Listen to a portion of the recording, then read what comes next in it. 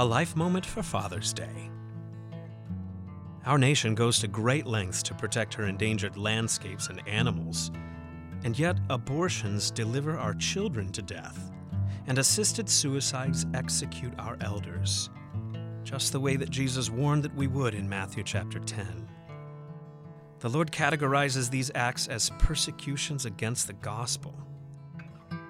Thanks be to God that the comfort and the courage we need comes from knowing and showing how human lives are of more value than many sparrows.